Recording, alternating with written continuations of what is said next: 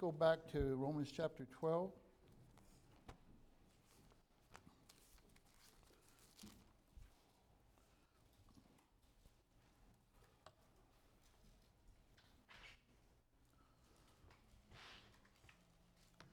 I've got an old friend with me, or a young friend today here, Mike Zuniga. He was up here for a while, now in San Diego. But whatever you do, don't mention that the Dodgers lost this year. Romans chapter 12, verse 1. I beseech you therefore, brethren, by the mercies of God, that you present your bodies a living sacrifice, wholly acceptable unto God, which is your reasonable service. And be not conformed to this world, but be ye transformed by the renewing of your mind, that you may prove what is that good, acceptable, and perfect will of God. This morning we had the clicker that worked there. We talked about worldliness, how to recognize it, and this afternoon, how to overcome it. And we really used a Lot, and there's a picture of Lot and his two daughters and his wife, a pillar of salt. We use Lot as an example of some indicators of what worldliness is about. And we talked about being not conformed to this world. And we just read this passage. I beseech you therefore, brethren, by the mercies of God, that you present your bodies a living sacrifice, wholly acceptable to God, which is reasonable service. And be not conformed to this world, but be transformed in the renewing of your mind, that you may prove what is that good and acceptable and perfect will of God. Thankfully, God is not only in the redemption business of saving our souls, but He's also in the work of restoring wayward children into fellowship. There are great streams of mercy that flow from the throne of God, where He wants us to avail ourselves of. And at times, we find ourselves distanced from God, not where we once were, and needing to draw nigh to Him and confess our sins and to be cleansed and be back in sweet fellowship. As a little boy growing up, I often found myself dreading the arrival of my father from work, because I knew I was going to face the consequences of my disobedience to Mom. And I often said, oh, if I would just have listened. But sadly, later in life, in a much bigger scenario, a much bigger stage, I found myself and others often saying, oh, if I would have only listened. I'm thinking today about being approached at one time and just a Christian woman overwhelmed by not having listened and the terrible situation she got herself in. When it comes to the New Testament church, there's a very unique relationship between a pastor and a flock over which God has made him overseer. And there's really not anything quite like it. The Bible says, obey them that have rule over you and submit yourselves, for they watch for your souls, as they must give an account, and that they may do it with joy and not with grief, for that is unprofitable for you. It's not something that a person would wish for, to be in charge of watching for souls. It's not always enjoyable. It's an assignment that God gives pastors that can be a blessing. It's also an assignment where he has to give the report with grief.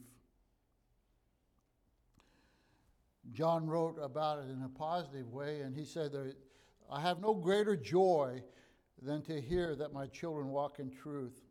And Paul gives the other side when he says, for Demas hath forsaken me, having loved this present world.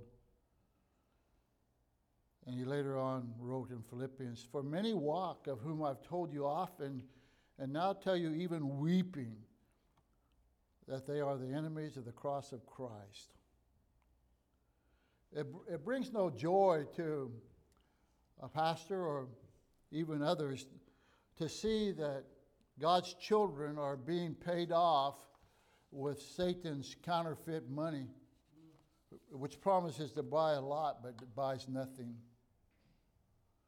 It doesn't give any joy to see those who have professed Christ reap the reality when God said, "Be not deceived, God is not mocked, for whatsoever man soweth, that shall he also reap." There's no joy to see divorce, prison sentences, early deaths, heartache upon heartache of those who God has asked you to watch for their soul, but they've chosen to travel the Demas highway. And so, in the time that I have left in this world and the influence that I have in this church as an associate, I want to have a report that has joy. I want to be on the positive side and not the negative side. And so we're going to note this, and this morning as we talked about identifying worldliness, we're going to speak to you this afternoon about how to avoid worldliness. And you note right off the bat here, there's a contrast between worldliness and godliness, although doesn't use the term worldliness or godliness. But it says, "Be not conformed to this world," and so there's this contrast of being conformed to the world. But then on the flip side of that, when you get to the bottom of verse 2, there's a possibility to have that which is good and acceptable and perfect will of God, which is a direct 180-degree difference from worldliness. That I can either be up knee-deep into the world and have my soul vexed daily, as we saw a lot this morning, or I can know what is that good, that God's will is good. I'm not going to have to, croak or, beat myself over the head or regret doing it, but God's good will is good. It's acceptable, that I can accept it, that it's perfect. It's exactly what I need, and it's for me personally. And so the first thing we look at here is it conform to this world versus the good and acceptable and perfect will of God. When the word conformed, of course, most of this wording here is very understandable. It means that the world is trying to mold us into its thinking, into its doing, into its shape, what it wants for us. Not creation, of course, but just the world system. And it's that verse we used this morning, "Love not the world, neither the things that are in the world. If any man love the world, the love of the Father is not in him. For all is in the world, the lust of the flesh, the lust of the eyes, and the pride of life is not of the Father, but of the world." And actually, in the original language, the way this is written, it's really saying, stop letting the world conform you. It's not that we're waiting for that to happen, but it's happening. Right now, it's happening. This world and its thinking and the things that you see through your eye gate and your ear gate and your reading and watching is trying to conform us. That it's got a message that's sending out there, a drumbeat that's trying to bring us into line. And so he says, stop letting the world mold you. We need to be very conscious of the fact that this world and Satan and our flesh is weak and is trying to mold us. And if we don't watch it, worldliness can keep us from the very best God wants for us. Just because we're saved doesn't mean we have all that God has for us, so that we're going to get the best from God. And not losing your salvation, but we're talking about the Christian life. And we saw this morning some very straight and forward wording that God gives to us to warn us against worldliness. It's a state where we miss out on the best of God. It's a state in the Psalms it says that God gave them the request. Israel kept asking for this, the manna and the different stuff. They kept asking for things. He said he gave them a request, but he sent leanness to their soul. That it's possible for us to be prospering financially, prospering in this world. We got the world by the tail on the downhill pull, but in our soul, it's emaciated, that we have leanness of soul. It's a state where we're going to fail to live out our purpose for the Lord, where we eat or drink or whatsoever we do all to the glory of God.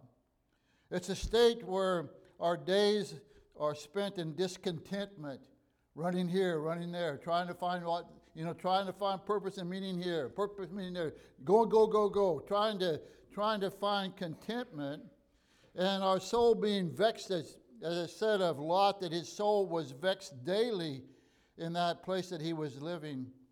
It's a life not unlike Lot's, where he pitched his tent towards Sodom, and then pitching his tent towards Sodom, he eventually moves into Sodom. He eventually dwells in the gates there, and the gate being a city official. He's going to, we saw this morning, he called the Sodomites, "Don't do this, brethren." He called them brethren, and he was associated with them. And in the end, he lost his wife, he lost his daughters and sons-in-laws, he lost his wealth, he lost his testimony, he lost his ability to be a positive influence. And it didn't have to be.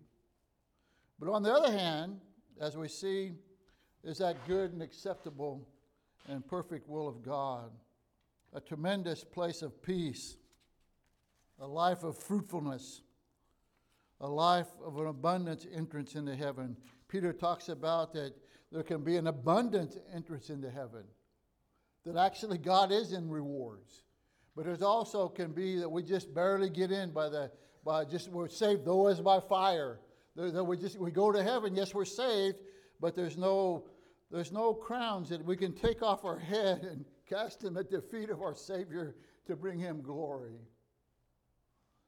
And so we have both of these. And this section here is going to help us not dwell in that place of ungodliness.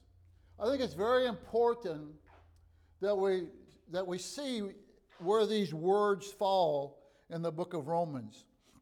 It ends there in chapter 11 and talking about for unto him, for of him and through him and to him and are all things. And it's kind of a doxology, but chapters 1 through 11 are very doctrinal. They tell us we're lost, that we need a Savior. It tells us about how justification comes by the blood of Christ. We're justified by faith in his blood. It tells us about righteousness and imputed righteousness. It talks about his mercy there in verse 32 of chapter 11. For God hath reconciled them all in unbelief, and he might have mercy upon all. And when he gets to chapter 12, verse 1, I beseech you by the mercies of God, that God has been merciful to us. But what I want you to see and understand, I kind of got it below where you might be able to see it, but the message is clear. Proper conduct flows out of proper doctrine. I want to say that again. Proper conduct flows out of proper doctrine. It should be no brainer to us to see that Jim Bakker, famous Jim Bakker, the television evangelist, was an ungodly man, and his doctrine was false. Proper conduct flows out of proper doctrine. And so when he gets to chapter 12, we have a major split in the, not a split necessarily, but a major division in the book of Romans. It goes from very doctrinal basis foundation to telling us how to live. And he talks about ministry there in verse 7. He goes on and talks about love there in chapter 9. And chapters 12 through the end of the book is just verse after verse and precept after precept about how to live in this world and function in this world. Very practical stuff. And so it's follows doctrine.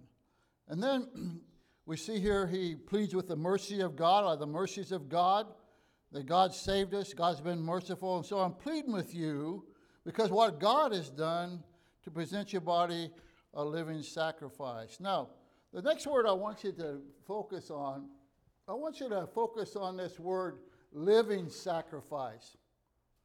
Because usually when you talk to someone about being godly, when you talk to someone about being spiritual, the idea that comes up is, I want to live a little bit.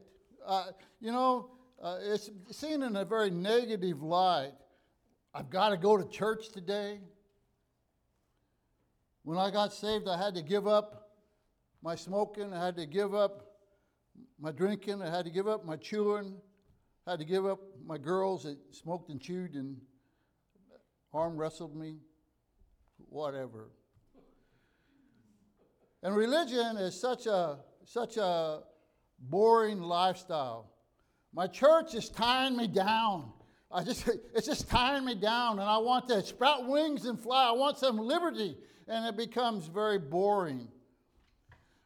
But what I want you to see here, it's not a dying sacrifice.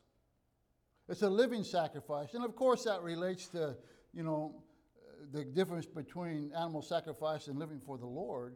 But the point is it's living. That the Christian life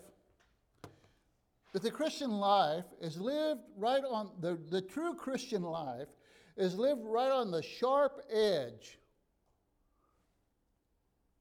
of resisting conformity. I was talking to a brother this morning, and he was telling me about his worldliness and things got him into, but he said, I just feel like I'm always right there on the dark edge, like I'm going to fall off into worldliness.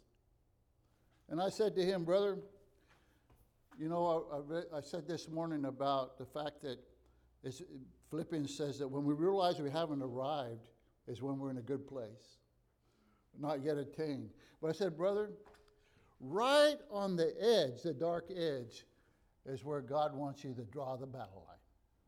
That's where He wants us to live, on the edge. That the light that needs to shine the brightest is right on the edge where the battle's at.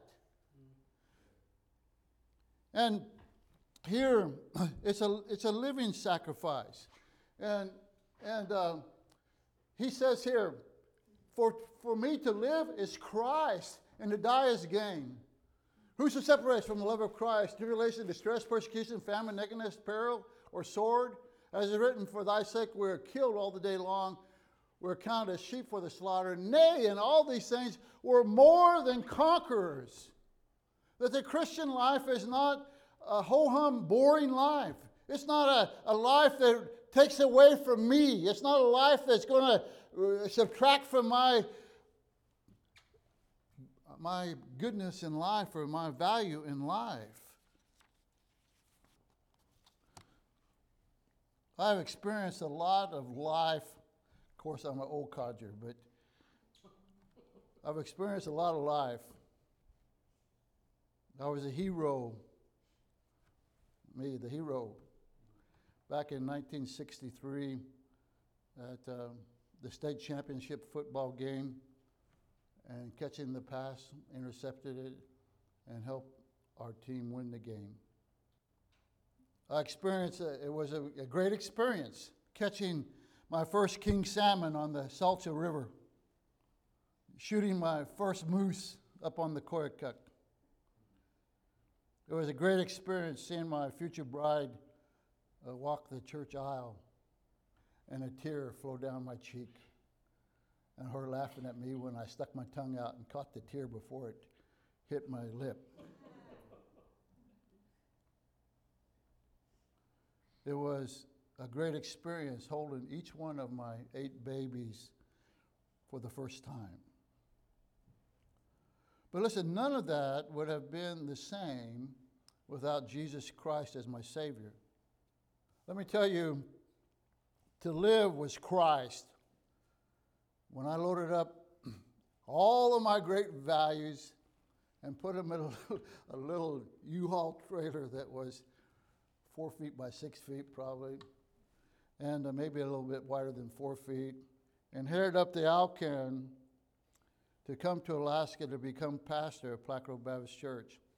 I didn't have enough money to live in Alaska, and I didn't have enough brains to be a pastor of a church.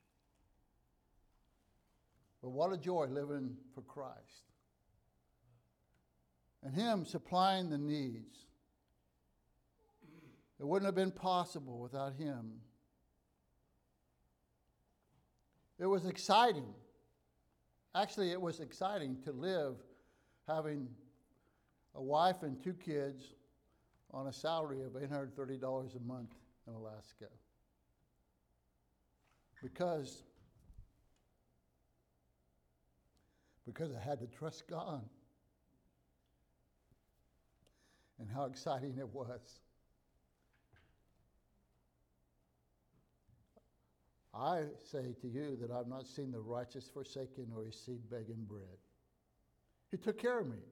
The Christian life, I mean, we live in a day when I think that you, some of you, and myself from times, the Christian life is just a peripheral thing out there, and it can be exciting sometimes, and it can be very boring sometimes, but to live is Christ.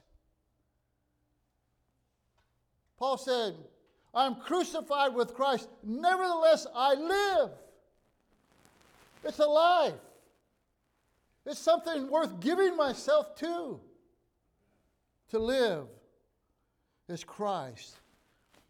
I remember as a young man home from college and going to work for my dad, and the Lord getting hold of my heart about the ministry. And I felt like, you got to understand, the town I grew up in, 600 people.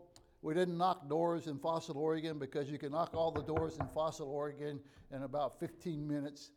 And so the evangelism, that part wasn't very, very active.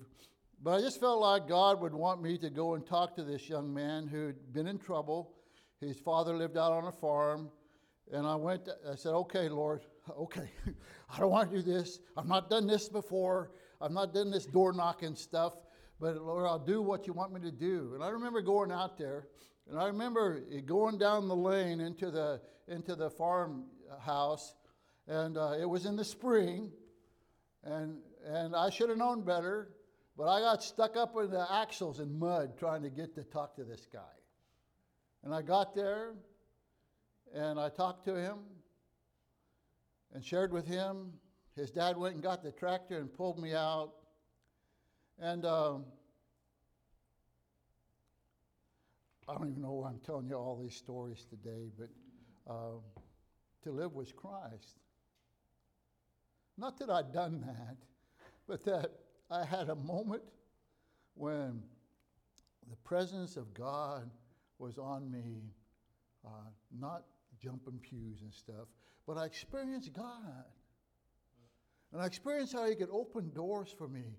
And I'm simply saying to you, when He says, present your body as a living sacrifice, it is not something that's going to cost you dearly.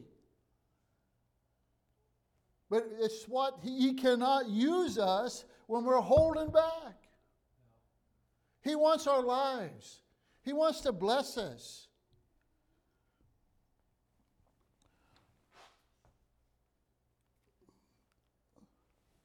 I put this soldier on here because he's so bright-eyed. I don't know if he's on drugs or not. Maybe he's a German soldier. My boys told me that the Germans took drugs, but he's wide awake. And I don't know if anybody is any more wide awake than a soldier on the battlefield that's in combat. He's wide awake. This guy, his life is being lived to the utmost. There's no ho-hum about him. But perhaps you and I at times that our Christian life is dull. it's uneventful. And perhaps it's because we've left the battle. Perhaps we've flown the white flag. Perhaps we've started walking down the Demas Highway as a traitor. You see, a phrase that I've used before, but God wants us to mount up with wings as eagles. But we are like a golden eagle scratching around in the Rhode Island red chicken pen, hunting for stuff. All I'm saying is this to you. To live as Christ. What priority does he have in our life? He's saying here, I beseech you, I'm begging you, I'm pleading with you, that you present your body as a living sacrifice. Now don't sit there and think, well, God didn't call me to be a missionary, God didn't call me to preach. He's not talking about that. He's talking about God having you. And he goes on and says, it's your reasonable service. Listen, you've been bought with a price, you're not your own. You belong to him. And so it just boils down to a very little simple thing. I start my day out and I say, Lord, what do you want me to do? But that sometimes doesn't become so simple, does it? Because we often say, I don't want to do. And so the first thing is, be not conformed to this world, but present your body. And then the keys to godliness, what are they? Well, he says, be not conformed to this world. It's just, as I said this morning, it's saying, stop being conformed. We are being conformed. We're already being conformed. And he said, you need to say, I'm going to stop it. Stop it. This influence in my life, I'm going to get rid of it. This thing that's controlling my thinking and taking away what I know is the best, I'm settling for lesser instead of the best. Stop it. Don't let this world keep conforming you. And let me tell you, that isn't a once-a-year battle. That's not even a once-a-month battle. That could be a moment-by-moment battle. And he's calling upon us to do that. But then he says, but be ye transformed. Be transformed. Godliness in the spiritual-minded man is being transformed. Now, it's important that we understand what he's saying here. Be not conformed to this world, that's the negative, but the positive is be ye transformed. Well, what is that? What's he talking about? Well, it's an interesting word. It's the word metamorpho. It describes a process by which that on the inside shows forth to the outside. And it's a familiar word if you've taken any biology. We get the word metamorphosis from it, where the lowly caterpillar metamorphosizes, if that's a word, into a butterfly. But here's what he's saying. There's something within us, the Spirit of God. And he wants that Spirit of God that's hidden within us, that we know about, but he wants that Spirit of God to work itself up out of us and be transformed. That when people see us, they can see Christ living in me. He wants that was within to come out. And here's what you got to understand. You cannot do that of yourself. That which is godly within us, God must work out of us. But we can present our bodies as a living sacrifice. We have to take the initial step. And it's interesting, this word transform. It's in the present tense. It's in the passive voice. And it's in the imperative sense. So what does all that mean? I hated English. But the present tense means all the time. Present, all the time, all the time, all the time, all the time. I have to be transformed. The passive voice is This passive voice is that the ball hit me. Throw the ball would be active. The ball hit me is passive. And the passive voice is that it's got to be done to me.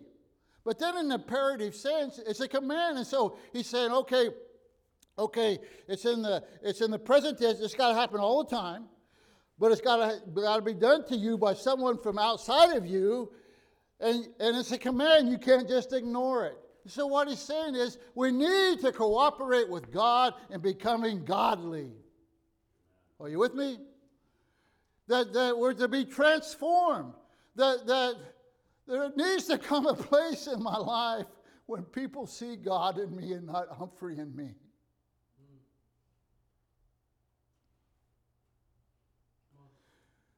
The people would observe me and glorify God. And so he wants us to be conformed. The songwriter said, once far from God and dead in sin, no light my heart could see. But in God's word, the light I found, how Christ liveth in me. As lives the flower within the seed, as in the cone the tree, so praise the Christ of truth and grace. His Spirit dwelleth in me. And so we need to flesh this out.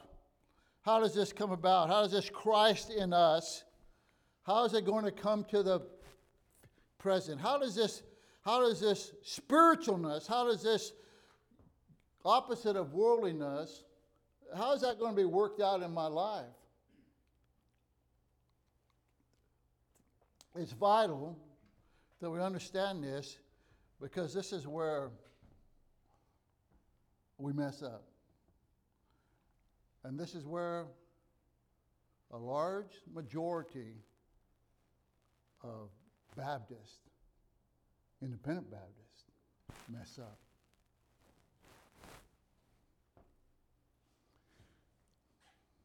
This spirituality, the idea is that it comes through excitement and enthusiasm. That we need some new programs, need some better music. We need a more active music leader. We need new blood teaching in the Sunday school. We need more fellowship parties. It's all about feeling. And I'm not much of a singer here, but get all excited, go tell everybody that Jesus Christ is King. I said, get all excited and go tell everybody that Jesus Christ is King. Won't you get all excited, go tell everybody that Jesus Christ is King. Jesus Christ is still the King of Kings. You know what? The second verse is just like it and no more deeper.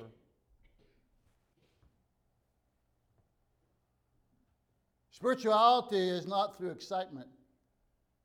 Never has been.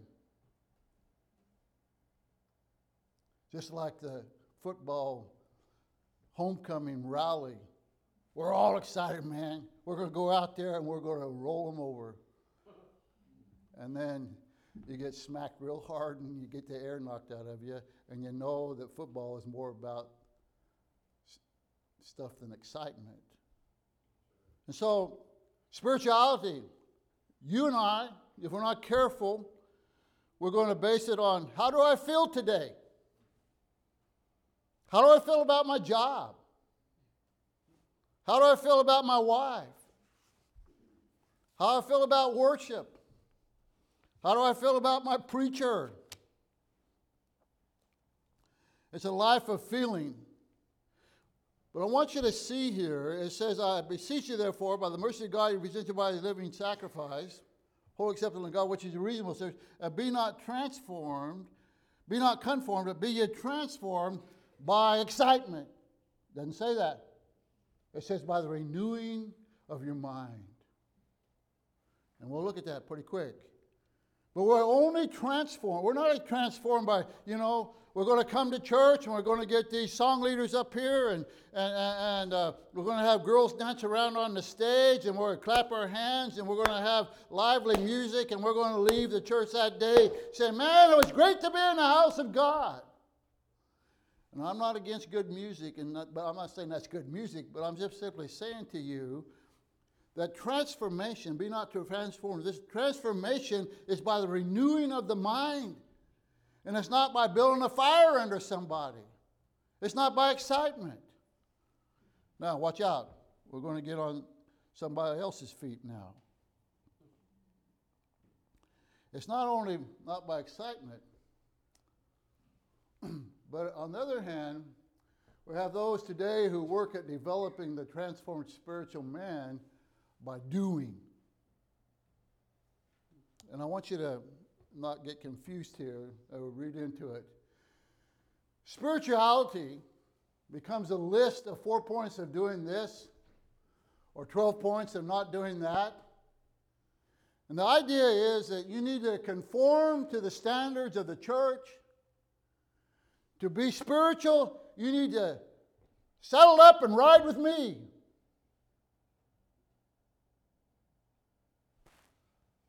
What if I'm not spiritual? Conformity. And let me tell you something. This very passage teaches that conformity is not transformation. And we'll go into churches. Maybe you've been a member of them. And they have this list, whether it's published or whether it's just known to be known. And if you do this, and you dot these I's and cross these T's, then you'll be spiritual. You'll be one of us. Now don't run out of here all mixed up.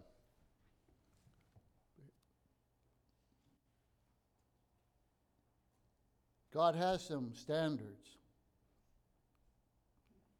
But conformity, raised as the standard of spirituality, on many occasions come tumbling down at the first trial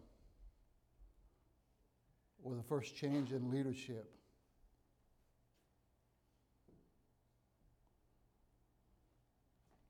I remember a number of years ago, I was just not even married yet, and this pastor in Tennessee, he made sure that all of his members, church members, male members, knew that it was ungodly to grow a beard. And they never grew a beard until he took another church and moved. And then they all grew beards. It had nothing to do with spirituality. Absolutely nothing. Do you understand that one of the greatest forces of conformity in the world, one of the greatest sources of conformity in the world is religion?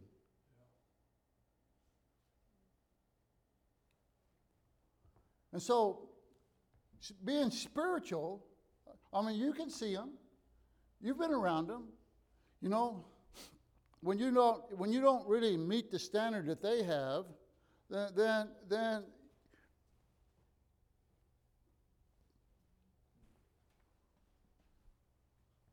when it has nothing to do with spirituality. It has to do with a list that they have made.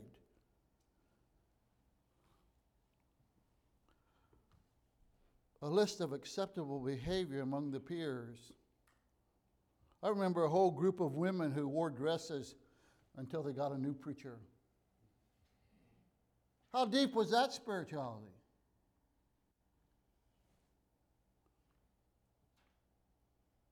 And so it's not emotion. It's not a list that I check off. But it's a renewing of the mind. It's a renewing of the mind. And that renewing of the mind is tied directly to the Word of God. Thy word have I hid in my heart that I might not sin against thee. I delight to do thy will, O God. Yea, the law is within my heart. Now listen, God is never against feelings. He's not against doing. He's a God of powerful passions. and feelings. And each guy has commands in the Bible that we need to be doers of. Yet feeling and doing are completely insufficient for being a spiritual man. We can't ask, how do I feel? And we can't ask, what do I do? But whether we ask this,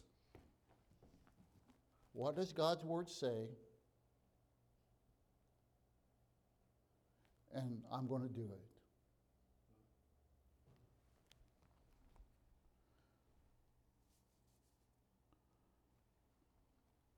Why do you tithe? Or why don't you tithe? Because you don't feel like it? Because that's not what they do here? Why do you keep your children out of public school? Well, because all the other ladies in the church homeschool their children.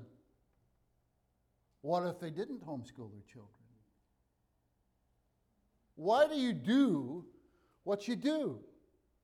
It can't be just out of emotions. The transforming. Be transformed by renewing of the transforming. You see, what we're shooting for is for God to come out of us, for us to be in the image of Christ, and we're shooting for the end results that we might test and prove and accept and live the perfect will of God. And so it's not about being religious.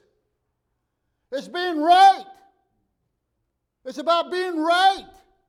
It's about doing what God said right. It's about staying, this is where the line is, and this is where I'm drawing the line, and this is where I'm standing. Why do you do what you do? Why did you give up smoking dope if you gave it up? Why do you or should give up pornography? What's your biblical position on church attendance? It's not because God makes us happy or that we dot the I's and cross the T's of what's expected, but the spiritual man is a transformed man, and it comes through getting into God's Word. This morning when we talked about the signs of worldliness, I know when I get worldly, it's because I quit feeding on God's Word. And so, listen, today when we talk about godliness, when we talk about worldliness as opposed to godliness, it's about this is what the Bible says. I see it for myself. I know that this is true, and I'm going to draw the line right here. Godliness is about drawing some lines. And I'm going to stand on this mountain.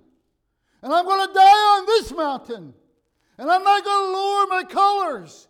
And I don't care what your standard is. This is what God's Word says, and this is where I'm standing. I wouldn't give you a flip for all the Christians that go by a list that they're marking off. Their spirituality is a millimeter thick and a mile wide. But you get a man that says, this is what the Bible says, and this is where I'm standing. He has some depth to him. And he knows he hasn't arrived. And he knows it's by the grace of God he is what he is.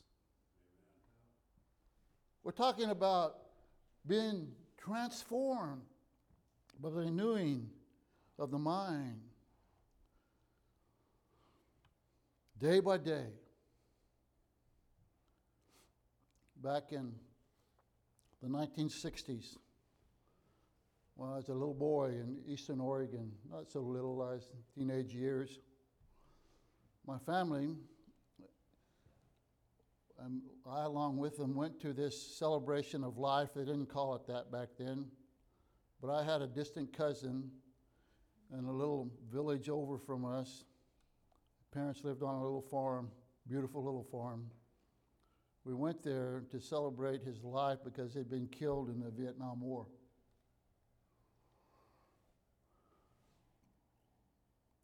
My father was a godly man. He was an adult Sunday school teacher. He taught at the First Baptist Church in Fossil, Oregon. He had a possibility to minister to relatives at that celebration of life. And at the end of the day, the men were in the house cutting up and having fun and doing what Eastern Oregon rednecks do. And they brought a whiskey bottle out and they passed it around. And through the doorway, I saw my father take a swig.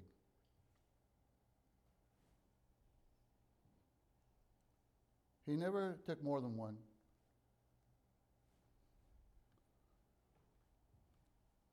Only one swig. He never got drunk. I never lost my love for him. But on that day, the standard that he knew was in the Word of God for him drifted. And I'm simply saying to you this. He was more of a godly man than I am. And that you're going to be tested daily, daily, daily about being not conformed to this world. And if we're going to overcome it, we're going to have to be transformed by renewing of our mind. That we have to get into God's Word and cement it into our life. The walls come crumbling down when the Bible study comes crumbling down. That he says, I beseech you, I beg of you. These people that he'd won there in Rome, these godly people, he knew that there was a war going on. They were on a battlefield. They were not to be soldiers like in the World War II that would go into the French cities and stop at the cafes and party and flirt with the waitresses there when the Battle of the Bulge is raging. There was a battle. And he had a full court press on him that day. And so, what was his problem? Well, he hadn't been in God's Word for a while. What's my problem? The same.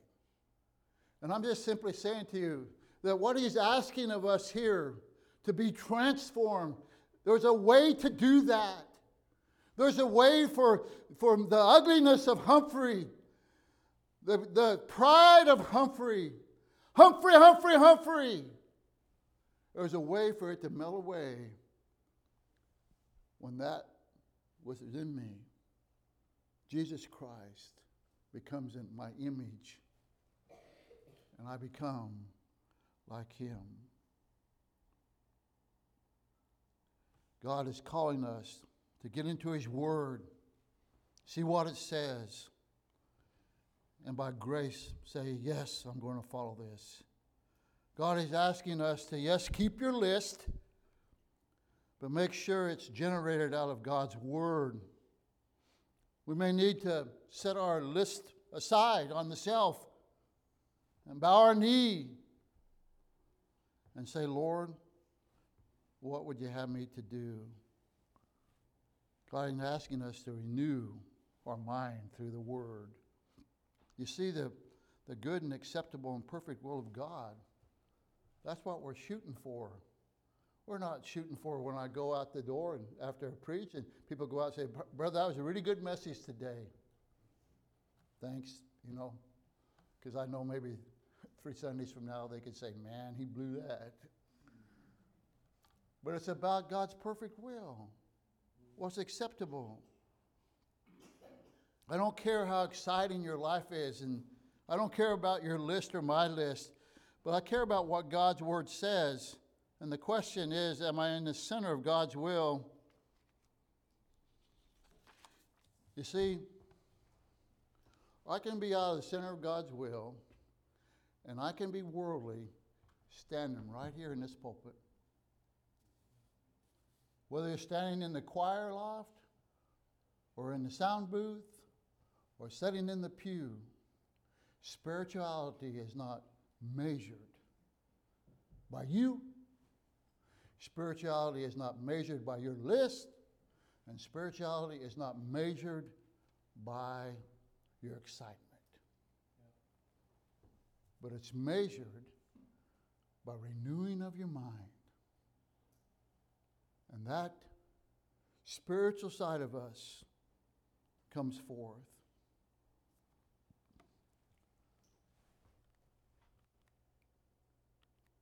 It's not my checklist. What is true? And you see, it's a frightful place. It's a scary place. It's a sobering place. Because when I come to the point and I say, Lord, I want to be spiritual. I'm not talking about being a missionary. I'm talking about being the best father you could be if you're a man, best mother you could be, the best child you could be. I'm talking about being the best worker, that I'm going to work. I'm going to tell the truth. I'm going to do what I promised, even if it costs me. I'm going to try to be biblical in all of my life and my acting. It's going to put you in a pressure cooker.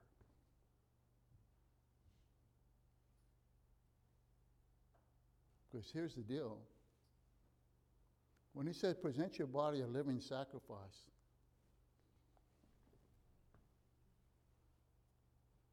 God wants all of you.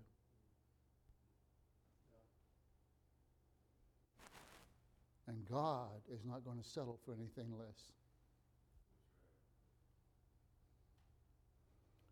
I'm not saying call to preach. Maybe he is. But whatever you are, as his child, he has bought you. And he's asking you to give him all. And this renewing of your mind may be a gradual, it's a day by day by day by day thing. But nevertheless, it's a pressure cooker. And so, you may be here and you say, and you're standing up and you're saying, yes, I will. Yeah, I want to surrender today. I want to present my body a living sacrifice. I want to give God my all. I want to become the spiritual man.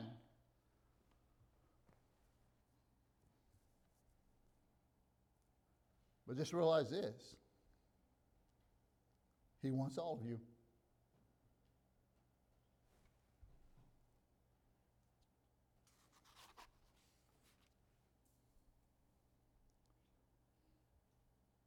He wants you to be in his word and know this. Know this for a surety. If I'll present my body as a living sacrifice, if I'll refuse to be conformed to this world, if I will be transformed in the renewing of his mind, I'll get into God's word and I'll say, this is what it says. This is how I got to respond to that. This is black and white. Some things are not black and white in the scripture, but this is black and white. See, it's not a problem what we don't understand. It's a problem what we do understand and won't do it. I understand this. And so, Lord, by your grace, you said that it's passive. You said that you would transform me, that you would take your power and you would work in me, and that I would become transformed because it's passive, Lord. You're going to do a work on me, and Lord, I want to cooperate. Because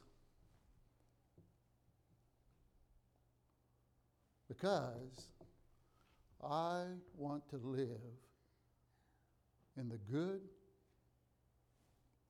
acceptable, and perfect will of God. There's not a greater place you can live. There's not a greater place you can live. And so how do we get away from this morning's message where we identified what worldliness is? Well, we're going to have to give what God already owns back to Him, surrender it to Him, present it a living sacrifice that it's worth living. Listen, I don't know how to express this enough, but listen, the Christian life is worth living. It's the only thing in this world worth giving my life to is the Christian life and my Savior.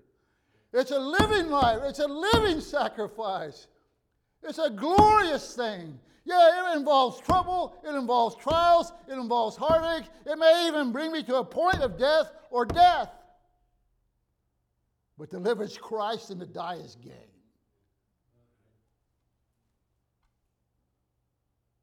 And so I'm just, laying it out like it is. And what a joy to know that I'm in the will of God. Good, acceptable, and perfect will of God. And I challenge you today. If you're thinking that Christian life is all about get all excited and go tell everybody, to rethink that. Because some things aren't real exciting in the Christian life. But it's right. If you're here today and you see the easiest thing to live as a Christian is to have a list. I know a church in town that they have this list and they do all this stuff on a weekly basis. And once they got their list done, then they're done.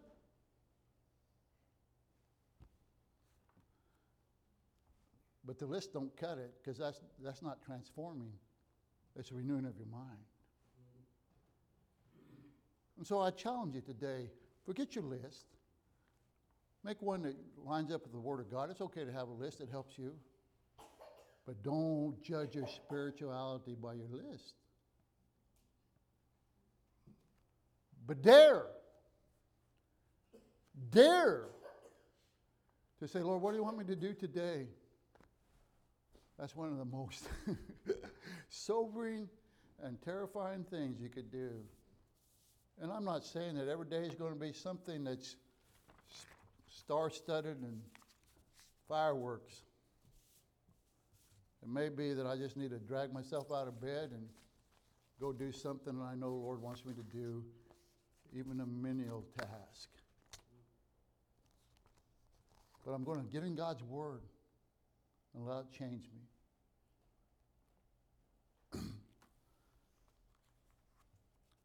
And be not conformed to this world. We have a wonderful Savior. We have a wonderful Commander-in-Chief. He's working in us both the will and the do of His good pleasure. He says in that passage, work out your own salvation with fear and trembling, for it's God that worketh in you both the will and the do of His good pleasure. What's God trying to do in your life? What's God trying to do? Well, I don't want Him trying to do anything. I just finally got settled in here. No, what is God trying to do in your life?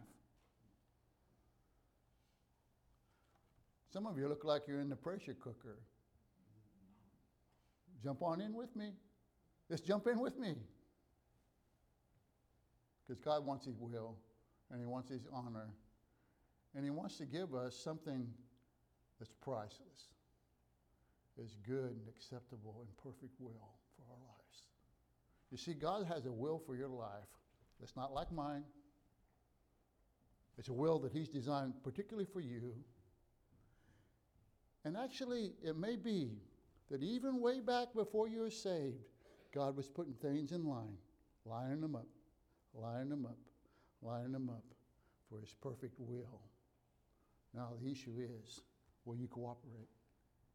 Will you present your body as a living sacrifice? Let's pray.